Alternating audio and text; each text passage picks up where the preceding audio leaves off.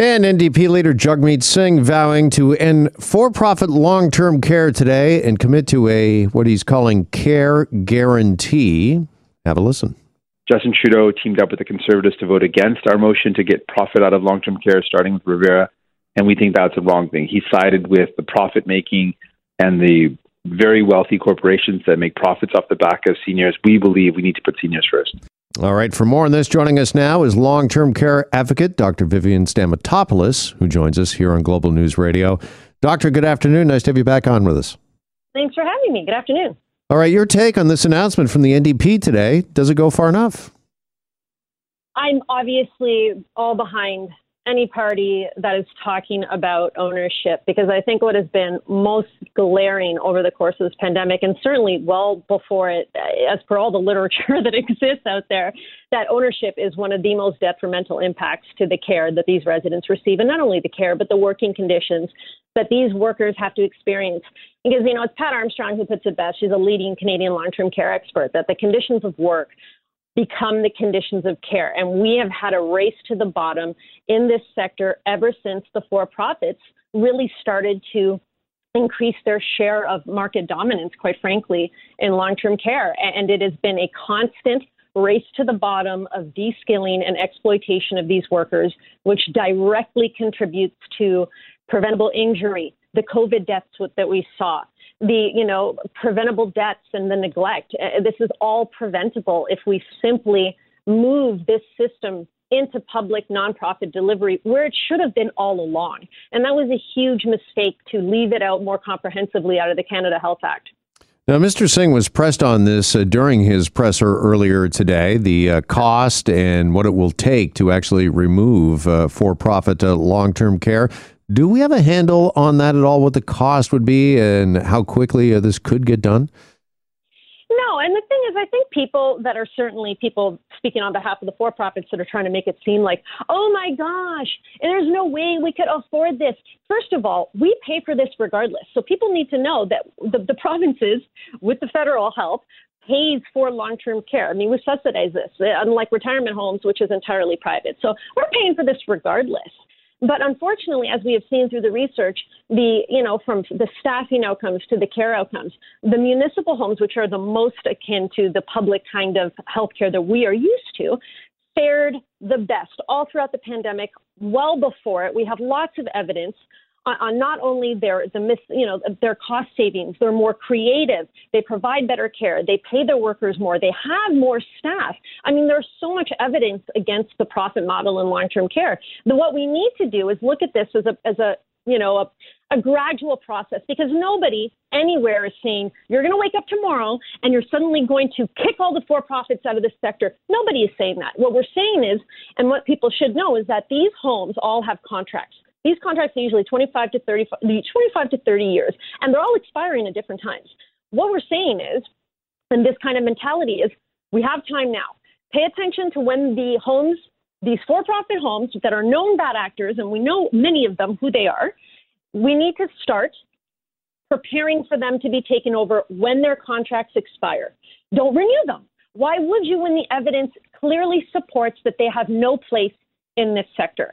And now is the time to start preparing for that, to start preparing to hand it over to nonprofit organizations who show a true willingness and ability to do this, and or ideally, in my opinion, folding it into municipalities where we have seen the most excellent outcomes are indeed the municipal long-term care homes.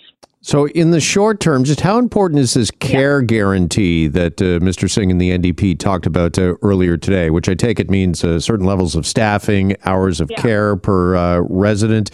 I mean, just how important is that in the short term to ensure those in long-term care, in for-profit long-term care, are adequately and properly taken care of? I mean, it's critical. And we have had these conversations with, Prime Minister Trudeau's office as well. So we have not only met, meaning myself and my Canadians for Long-Term Care Advocacy Group, we have met with all of the parties. The least helpfulness was by Erin O'Toole's office, who literally equated national standards to red tape. That is literally what they see it as. But unfortunately, we've seen that our Prime Minister, who has the power to do this and himself has promised to do this, has yet to act on this. They've put some committees together. to tell us more of what we already know? I don't understand, because we've showed them the process.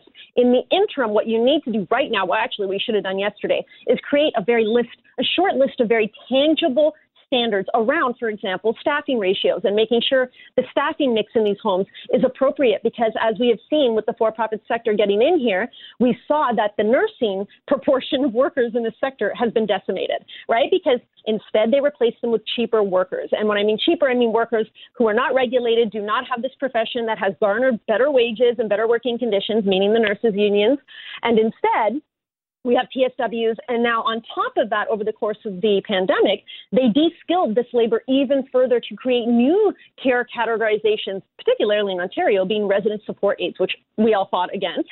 But instead, Minister Fullerton, previous minister, let that happen anyway. And we're pretty sure that those were lobbying efforts of the for-profit sector, which is behind that. So you need to have we're talking a handful. Things like having criminal charges, hefty financial penalties that you can immediately levy against these bad actors who repeatedly break their respective long-term care homes acts in their, respective provinces. We have one in Ontario, the Long-Term Care Homes Act. And making sure that we have better accountability, oversight, and clear standards. That has to be done immediately in the interim for all homes.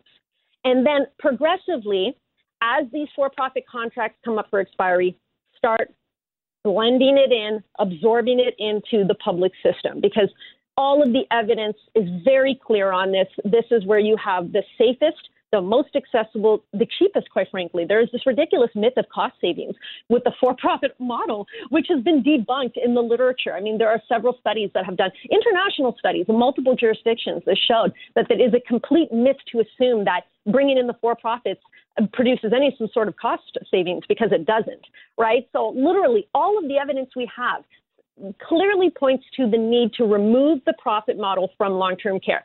So the fact that, especially after what we saw, the fact that we lost over 14,000 Canadians in long-term care over this pandemic, accounting for 2/3 of all the COVID deaths, and yet we still don't have every single leader treating this like an election issue and talking about the detrimental impact of ownership is astounding to me, and frankly to all of the experts, to all of the families, and to all of the people who have been paying attention to what is going on this past year and a half.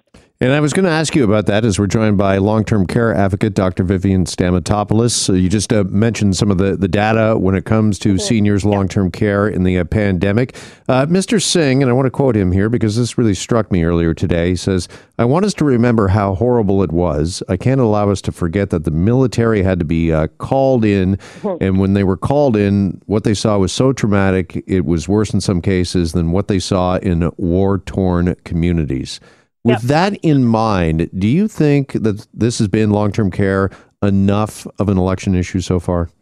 No, I don't. I've been very disappointed. Frankly, Jagmeet has been the only person talking about ownership, which is important. I obviously, in my opinion, Erin O'Toole could care less about, further privatizing healthcare. I believe he overtly said that yesterday. So, I have zero faith in him to do anything positive in this realm. And unfortunately, we've had talks with the federal government, with Justin Trudeau and his people, and we have not seen the kinds of change and action on long-term care. And we have been having these meetings for months now and building off Trudeau's own throne speech back in September and October, which reiterated the need to address long-term care and to fix this. And we're still here talking about this. And only a few days ago, Justin Trudeau decided to talk about, tripling initially they allocated $3 billion to long-term care, which is ridiculous in the federal budget. And now it's apparently going to go to $9 billion. I don't know. We've never heard of this. The people, the stakeholders, my group was not, have not had recent conversations with them. So is this just an election, promise that do you actually have the desire to do anything about it? Because you're the one in charge and you haven't done anything yet. So I find myself in a position where I'm having a strong difficulty trusting our leader right now when it comes to long-term care. And I've made this very clear because I'm the kind of person that likes to see action. And we've had, over 500 days now of non-action. And I think we're all just tired at this point. Well, it's important, obviously, to keep the dialogue going. And we appreciate you joining us this afternoon. Thanks so much. My pleasure. Thank you. Long-term care advocate Dr. Vivian Stamatopoulos with us.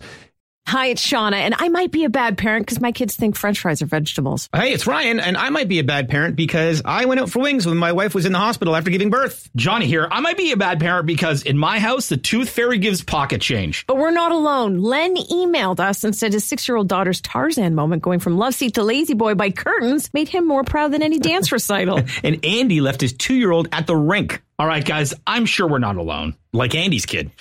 For stories and confessions like this, make sure you check out our podcast. It's called Bad Parents, and it's available wherever you get your podcasts. I left a glove at the rink.